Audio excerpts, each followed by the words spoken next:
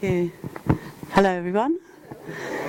Well, you're all so welcoming and wonderful. I just love it. We love it up here, don't we, Lizzie? It's really great. And everybody's so kind. A car even stopped for us the other day. We never stopped for us down south, I tell you. And and we were like, the car stopped for us, and we crossed the road, and it was really exciting. I mean, if that happens at home, it's like, wow, Anyway, I think you know my name. I don't know your name. So after the count of 3, if you shout out your name, we can all know each other and I can know your name. So 1, 2, 3. Andrew. Wonderful. I heard Andrew. Ah, you're the winner. Right, you're all called Andrew today. Anyway, so this man here, said to me yesterday that we were going on this wee cruise. And he said, on the wee lock. And I said to him, I looked this morning and it's gale force winds, Oh, no, he said, it'll be fine. And so we rolled up there. And I said to the bloke, who was standing outside, I don't know what you call him, a skipper, I suppose. And I said to him, is it going to be all right? Is it going to be rough or anything? And he said, we cancelled all this morning's this morning's sailings. He said it was so rough we couldn't go out. And I looked at him and I went, should I take the seasick pill, which I bought in the airport? And he went, oh, yeah, definitely. So we got inside. We both had one at this point. And then what we didn't realise, it takes 30 minutes for it to actually work. And so we were going along. The first bit's fine. And it's not a wee lock. It's massive. It's absolutely massive. And so we're going along. And the whole place, I'm not kidding you, once we got on the proper bit of the lock, it was like this. It was just like this. Usually you keep your eyes on the horizon, don't you? But the horizon was nowhere to be seen because the horizon kept going down and then up like this. And oh my goodness. And by the time the pills worked, we actually nearly docked in the halfway. But coming back, it was smooth and it was fine.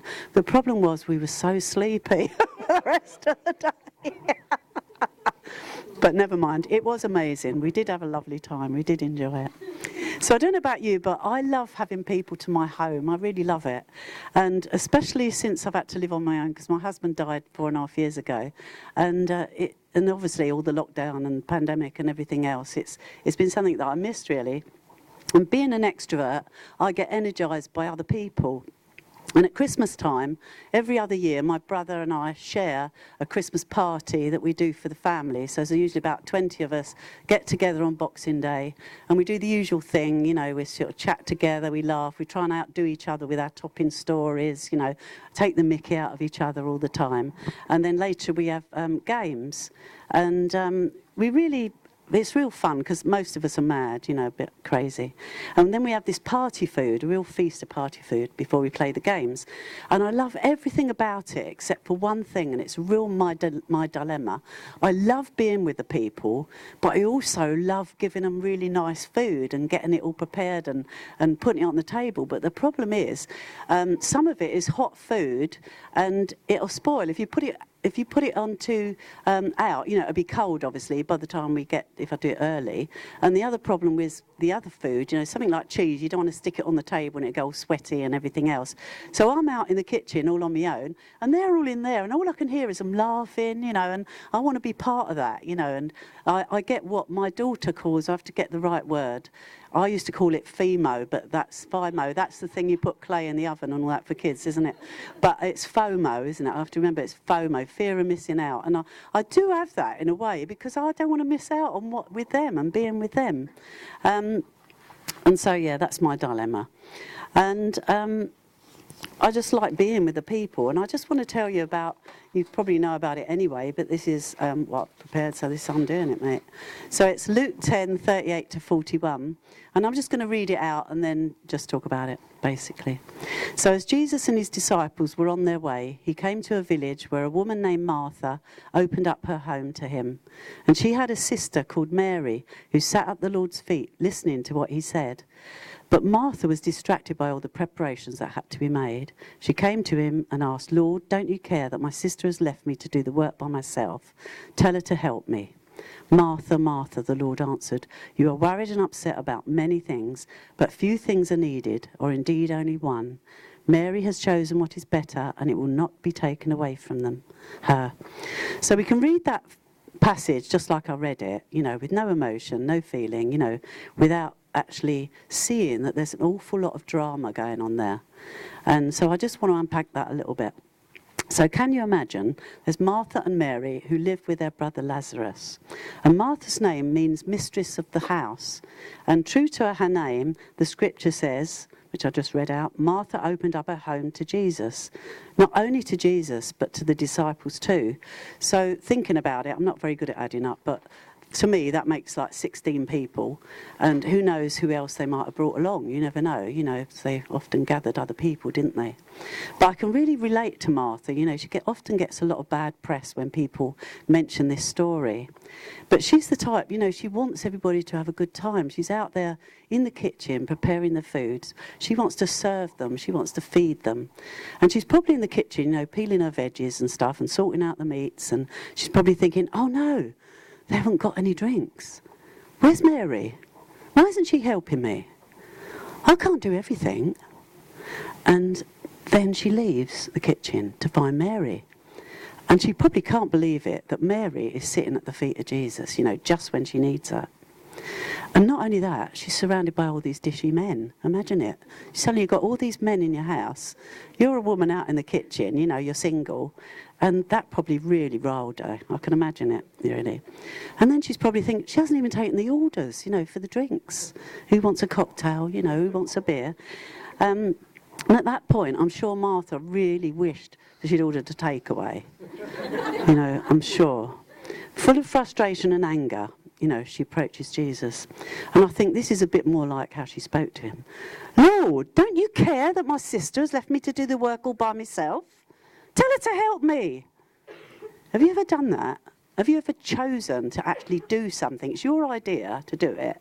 And you don't ask anybody to help you, but then you go off to do your thing and you sort of like automatically expect the one that's your sister or somebody you love at least, will come and help you. And I think men, it is Father's Day, and I think you might identify with this a little bit. It's just, sorry to be like this, but ladies, because I really am on your side. But we do that, don't we, sometimes? We're like struggling to do something, but we don't actually ask the men folk, with the help us. We just expect them to come. I did. I used to do that anyway. Well, maybe you're someone who always does that. But why didn't Martha, this is my little question, why didn't Martha just go up and whisper in Mary's ear, that, could you come and help me, I mean, you wouldn't respond really if somebody was being really angry at you for the start, would you, if they wanted help? But what she actually did, she came and she poured out all her anger and resentment onto Jesus. Don't you care? Ouch, that must have been like, fancy saying that, don't you care? And she just sort of really lashed out at Jesus. But that's often what we do as well. We lash out at the person who loves us the most, don't we? Because maybe it's because we feel safe doing it there. We feel more safe. And it was as if it was Jesus' fault, that she was in the kitchen. Don't you care? If only she knew what was to come, about what Jesus was going to do later on, to do with Lazarus, her brother. And even what Jesus was going to do, suffering on the cross and dying for her, And that showed he cared, big time. Don't you care that my sister left me to do the work by myself? Martha just didn't realise, she'd made that choice. It was only her that made that choice. And Jesus could have called on hundreds of angels, just to come and prepare food for, thousands of people. And he could have turned any food in that kitchen to anything he wanted to. And then her next line was, tell her to help me.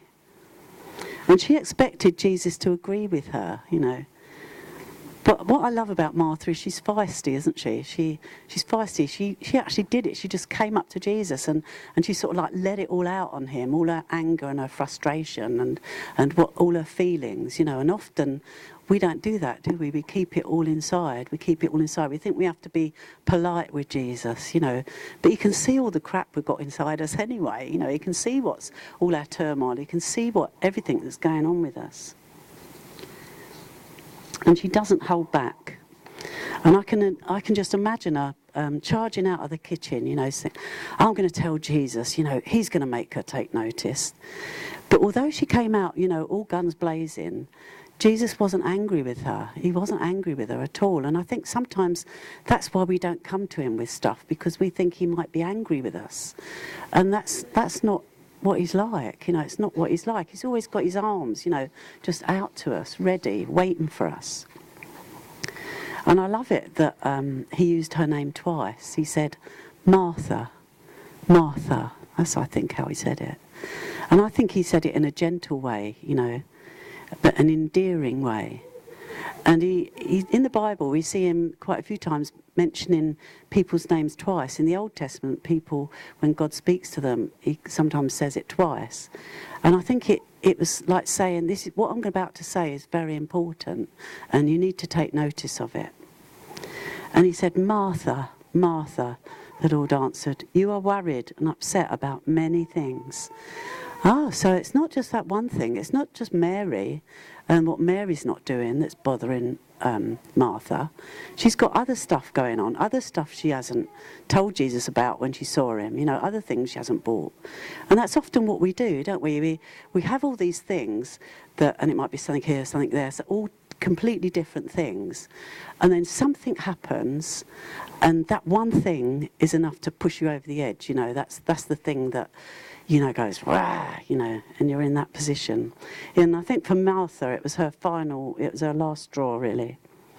And maybe there was lots of stuff that needed releasing in Martha, and that was just like the tip of the iceberg, really. But Jesus never turns away from our anger.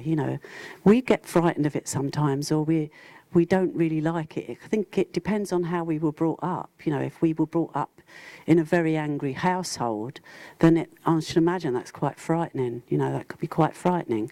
And some of us have not been shown a good model of anger, of what to do with it when we feel it. And it's such a huge emotion. It's such a powerful emotion. And there's nothing wrong with anger. There's nothing wrong with it. It's God-given. He gives it to us like a safety valve. And it energises us. So if we were in danger from somebody else who's going to attack us or do something, it sort of makes us bigger and it makes us bolder. And for some people, they don't like getting rid of their anger if it's about something in the past, because it helps them to feel more powerful instead of feeling weak. And we all hate feeling weak. We don't like it. We don't like feeling vulnerable. So Jesus doesn't chastise her, but he said, few things are needed, indeed only one. And Mary has chosen what is better, and it will not be taken away from her. He showed her clearly he wasn't going to do anything about Mary sitting at his feet. And I wonder what Martha did then. I'd love to know what the next bit was. I wonder what she did. Did you just think, oh, all right. You mean I can sit here too? It gave her a little breathing space, and I don't know what she did. I just don't know what she did. But I really hope she sat down at Jesus' feet amongst the men as they were being taught by Jesus. And women weren't usually allowed. The rabbi never came and taught the women. But here was an opportunity, because Jesus never turned away from women. He never did. He never treated women as they were treated in that day. So what do we do with our anger? Do we stuff it down? Do we stuff it down until it builds up, and then when something happens, it just pushes over the edge? My oldest grandson, Ted, he's now 19, but when he was in primary school, he told me this.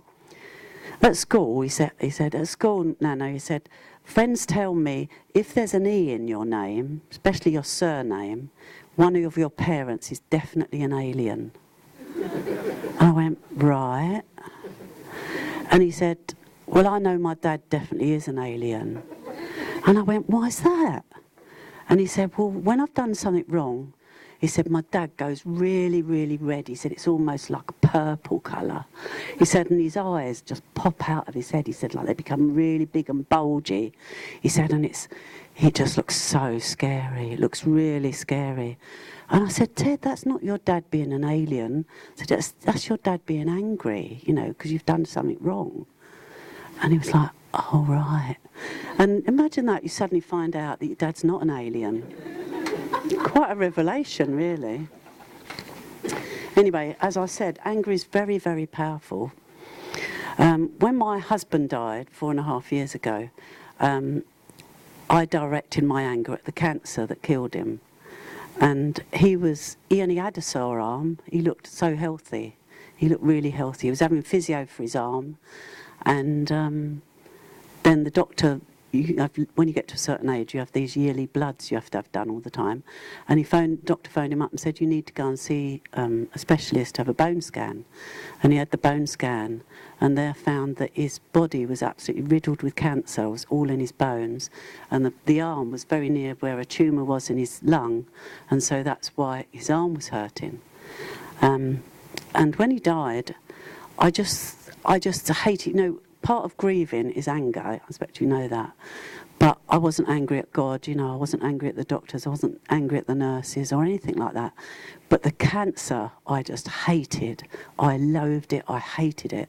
And so I put my anger on the cancer, and at the top of my voice, I would just shout, I hate you, cancer, I hate you, I hate you. And then I would tell Jesus, I hate that cancer. I hate what it did to him. I hate watching what it did to him. And I found it quite releasing just doing that, and bringing that anger to Jesus. And sometimes I would shout out in tongues. I would think of it, of what I was angry about, and then I'd pray in a prayer language that Jesus gave me many years ago. And doing it, it's so good because because Jesus gives you the words, because I don't understand what I'm saying at all, but he does. He knows what you're saying. So I knew it wouldn't be anything offensive to Jesus, me doing this in tongues. And I'm sure he showed me that many years ago when I was angry about a lot of stuff before, when we had tragedies happen in our family. And I found it so releasing because after a little while, all the energy of the anger just dispersed. And so I'd just keep doing that. Another thing I did, I cleared out, first of all the special equipment we had, which filled up the garage. And I hated, since he was diagnosed, that he became so thin that the clothes he wore I call his cancer clothes. So that was the first thing to go. I actually used to put the energy of the anger into ripping up some of them, and it felt so satisfying. It's so satisfying to put something on something like that, and then either like on a pillow and punch the life out of it, because that's more healthy, because we're not doing it against somebody. We're not keeping it inside of us to fester and grow. And I cleaned out all his cancer clothes, but then I started clearing out all his old clothes, because that for me, it was like shouting at me that he was no longer here.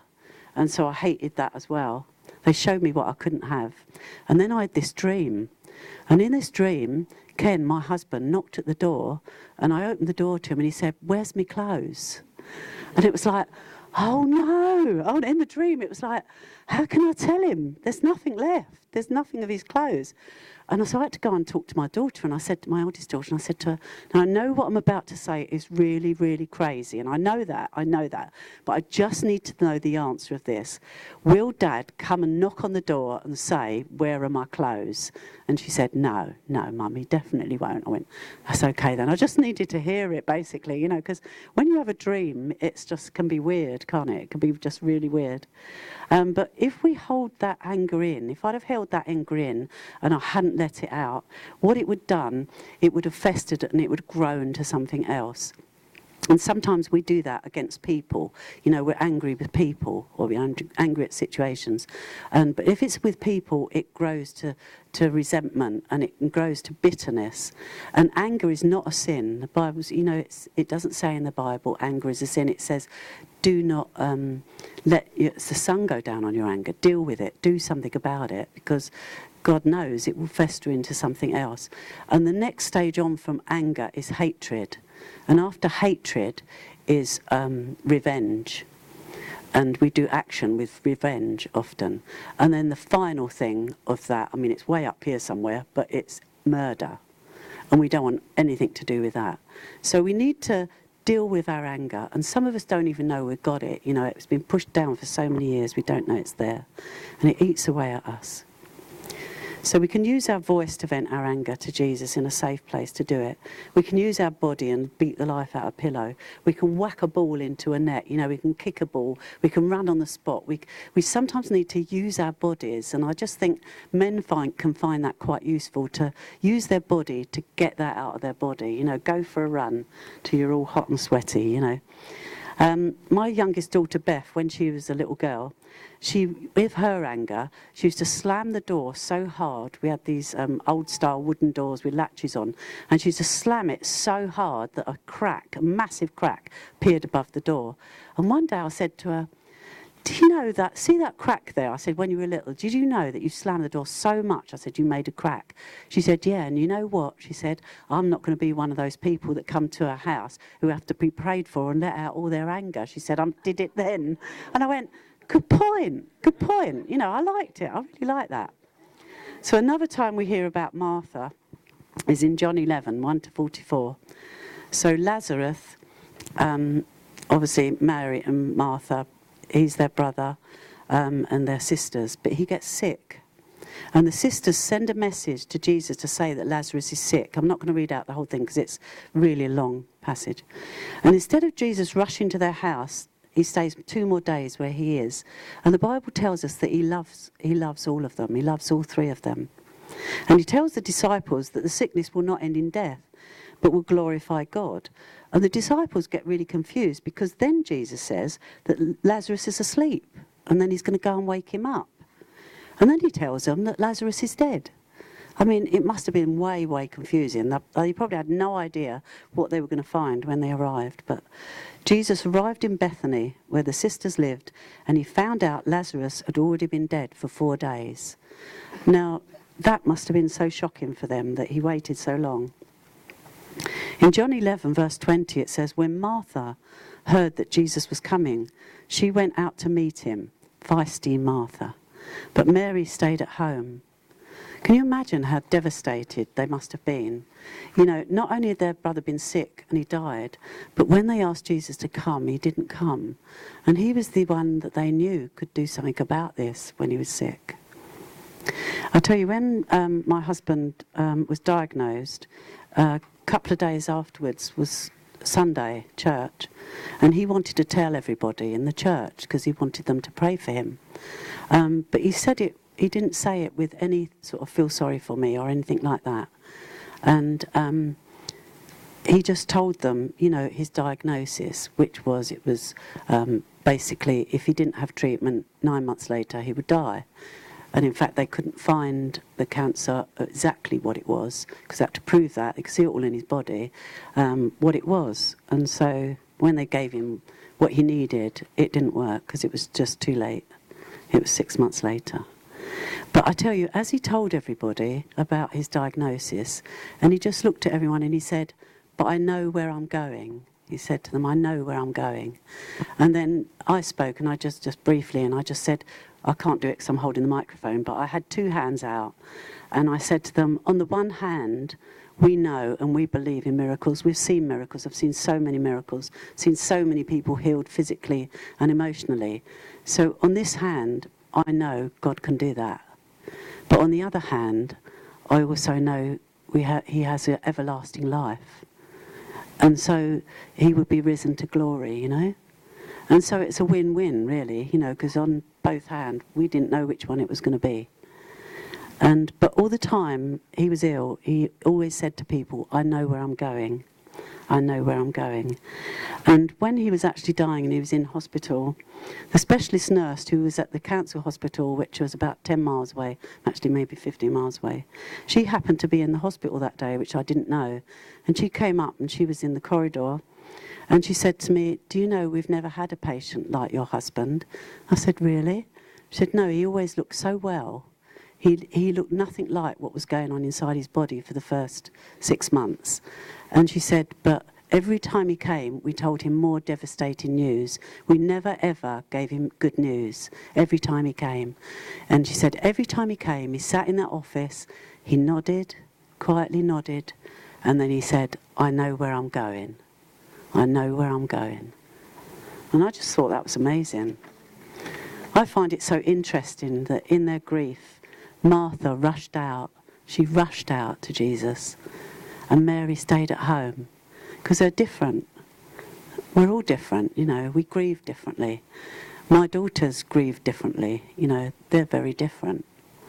But I probably grieved similarly to my youngest daughter. And my oldest daughter was a bit more like my husband. And she avoids it. And we didn't even realise for a long time, and my youngest daughter said the other day, do you know what, Mum, do you realise when Dad died that Alex didn't ask us round for Sunday lunch like she used to all the time? And I went, oh yeah. And she said, you know why? She told me the other day she couldn't bear that Dad wasn't sitting there at the top of the table. And so we're all different. Beth and I, we cry at everything. We cry at adverts, we cry at movies, you know. We just have to have a box of tissues by us. So we just cried a lot together, you know, and shared stuff together. Whereas I did it in a different way with my other daughter. So we all grieve differently. And I think Martha was displaying a mixture of anguish, anger and deep grief and sorrow. Martha, the extrovert one, who didn't hide her feelings, went out immediately to meet Jesus. And as soon as she saw him, Martha said, Lord, if you'd been here, my brother would not have died. You know, you can imagine the way she said it to him, because she felt safe to say exactly what she was feeling. Bless Martha, what faith. She knew that Jesus could have healed her brother and stop him from dying. And then she went one further. But I know that even now, God will give you whatever you ask. And not only was she believing, but she was declaring, and it's so important to declare these things. She declared the truth that Jesus was the Son of God, and that Father God would answer whatever Jesus asked of him, and nothing was too difficult for him, although the body of Lazarus was already decaying. It was 4 days. But she knew that Jesus could raise the dead. And Jesus replied, your brother will rise again. And Martha answered, I know he'll rise again in the resurrection at the last day. But Jesus said, I am the resurrection and the life. The one who believes in me will live even though he dies. And whoever lives by believing in me will never die. And then he said to her, do you believe this? Do you believe this? That was a really crucial question for Martha. Again, she declared the truth. Yes, Lord, she replied. I believe you are the Messiah, the Son of God who's come into the world. And then Martha rushed back to tell Mary, and Jesus stayed where he was outside the village of Bethany. And she said to Mary, the teacher is here and he's asking for you. And Mary at that moment rushed out, and all the Jews who were comforting her rushed out with her. They thought she was going to the tomb where he was buried. And I just so love what Mary did next. I just so love it. When Mary reached the place where Jesus was and saw him, she fell at his feet. And that was the place she knew, wasn't it? Mary knew that place, the place where she just fell at his feet. She fell down like worship, but she also, I believe, fell down in her grief. And I believe she said it in quite a different way. Lord, if you've been here, my brother would not have died. And when Jesus saw her weeping, and the Jews had come along with her also weeping, it says he was deeply moved in spirit and troubled. And some commentaries I looked at said that Jesus was violently agitated, as in grief, because he saw all their grief, and he groaned. He actually made noises, you know, because Jesus was identifying with all the people grieving, you know. He was identifying with Martha, and he was identifying with Mary. And he's fully human, you know, he came to earth fully human, but also fully divine as well. But he was identifying with them. And he said, where have you laid him? And they all replied, come and see, Lord. Then the most profound thing, I think, in the Bible, and it says, Jesus wept. Jesus wept. Once more, he allowed himself, all those people, to see him vulnerable, you know. God himself, you know, weeping.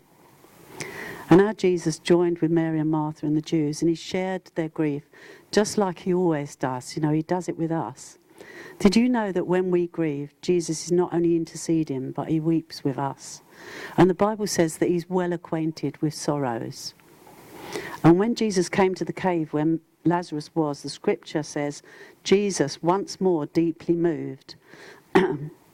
And I looked this up of just in different places about that. And he was angry with death. I believe he was angry with death. And even though he knew he was going to raise Lazarus from the dead, he still was identifying with the people. And he asked for the stone to be removed. And I love it, the ever-practical Martha, as if... And then after praying, Jesus called out in a loud voice, "Lazarus, come out!" And amazingly, Lazarus walked out with his grave clothes on and cloths over his face, and his hands and feet were wrapped with strips of linen, and the people were instructed to take them off. Can you imagine that sight? Can you imagine what that must have looked like? Somebody had been in there for 4 days in the heat and everything, and then coming out stumbling. He wouldn't have been able to see or anything, you know, and the sight of that, I mean, I expect people were screaming. It doesn't tell us that, but either they couldn't have felt that they could hardly breathe, you know, and you've ever done that when something is so incredible and you go, ah, ah, and nothing comes out, you know, or else they were screaming, or maybe somebody was whistling, you know, who knows what people were doing, but it was the most incredible sight. And can you imagine the grief, the intense grief that was going on, and the anger that also is so intense, and then suddenly, just like that, and I expect in a second, you know, a few minutes, Martha and Mary couldn't even believe it, suddenly seeing their brother, you know. Well, since the start of the pandemic, we've had to cope with an awful lot of intense feelings, haven't we? I mean, there could be like a whole list of feelings. We could cover probably 2 A4s with it, paper.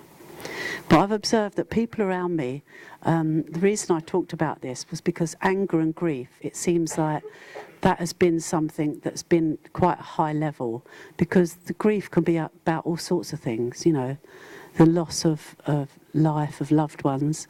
It could be about the loss of our job. It could be the loss of our freedom, a loss of our peace that we used to feel once and we can't feel it anymore. It could be our frustration, you know, it could be hard work, you know, it's just lots of big feelings about how exhausted we feel, you know, and how complicated things have become. For some of us, we already had suppressed anger and unexpressed grief and past hurts when we were a child. So I just want to end with rather than doing a sad thing like that, is to tell you about something of many, many times over the last 4.5 years, Jesus has been healing me. He's still healing me. With grief, you know, deep grief like that, it just goes on, but it changes hopefully, and you never stop missing and you never stop loving. But one of the things at a certain time, I think it was probably about 6 months after Ken died, we'd been married 49 years, and I met him when I was 16, went out with him when I was 17, got engaged when I was 18, got married when I was 19. And so he's always been there, you know, for me, really. So the thing that I missed, amongst many, many other things, was his hugs, when he hugged me. Because he didn't just hug me, he held me sometimes, because he knew I'd had quite a difficult childhood and stuff, and teenage life and all that. And I just think he felt he rescued me from all that at my age of when I was 18. So, yeah, so I loved being in that place, you know, of being held or hugging him. And I remember just... God looks into your heart anyway, you don't even have to say it to him. But I had this dream, and I really missed that, as I told you. And in that dream, Ken walked in, and he was just as he always was. And I just looked at him in my dream, and I said, I didn't know you could come back. I didn't know that was allowed, that you could come back. And he said, no, it's okay now, it's okay. And I went, right. And I said, can I hug you? And he said, of course you can hug me. And so he put out his arms, and I just stayed in his arms for ages. And it was like the hug in my dream came inside me, and it satisfied that place that felt empty. And then suddenly the door opened, and Alex came in, my eldest daughter. And I said, and she saw me, and I said, Alex, why don't you ask him for a hug? And she did, and he hugged and held her. And then my other daughter came in, and he did the same for them. And when I woke up, it was wonderful. I could feel this hug inside me. And that hug lasted about 6 months. And it was just so wonderful. And it helped me over a huge hump of time of knowing and feeling that, because Jesus always comes and he always brings something exactly what we need at this moment in time. And I think he wants to do that for you. whichever way. What I've talked about might not touch you at all. It might not be where you are. It might be that it might churn you up a little bit because it is touching on something. You might not really understand what's going on with you when we ask the Holy Spirit to come in a minute. But I just ask that you would just say yes to him, because he would never do anything that hurts you. He always is for you. He's never against you. He's never against me, you know. We're all on a journey, guys. We're all on this journey. And it's a journey of wholeness. And we won't be whole until we get to heaven, completely whole. But we can receive in this life, you know, and in the now. And I just want to encourage you to keep coming towards him and just with your feelings, with your emotions, you know. I used to say to my husband, if you heard him ever saying about emotions, he goes, what's an emotion, you know? But he wasn't, he was complete opposite to me in different ways, but he always came to him too. So why don't we just stand?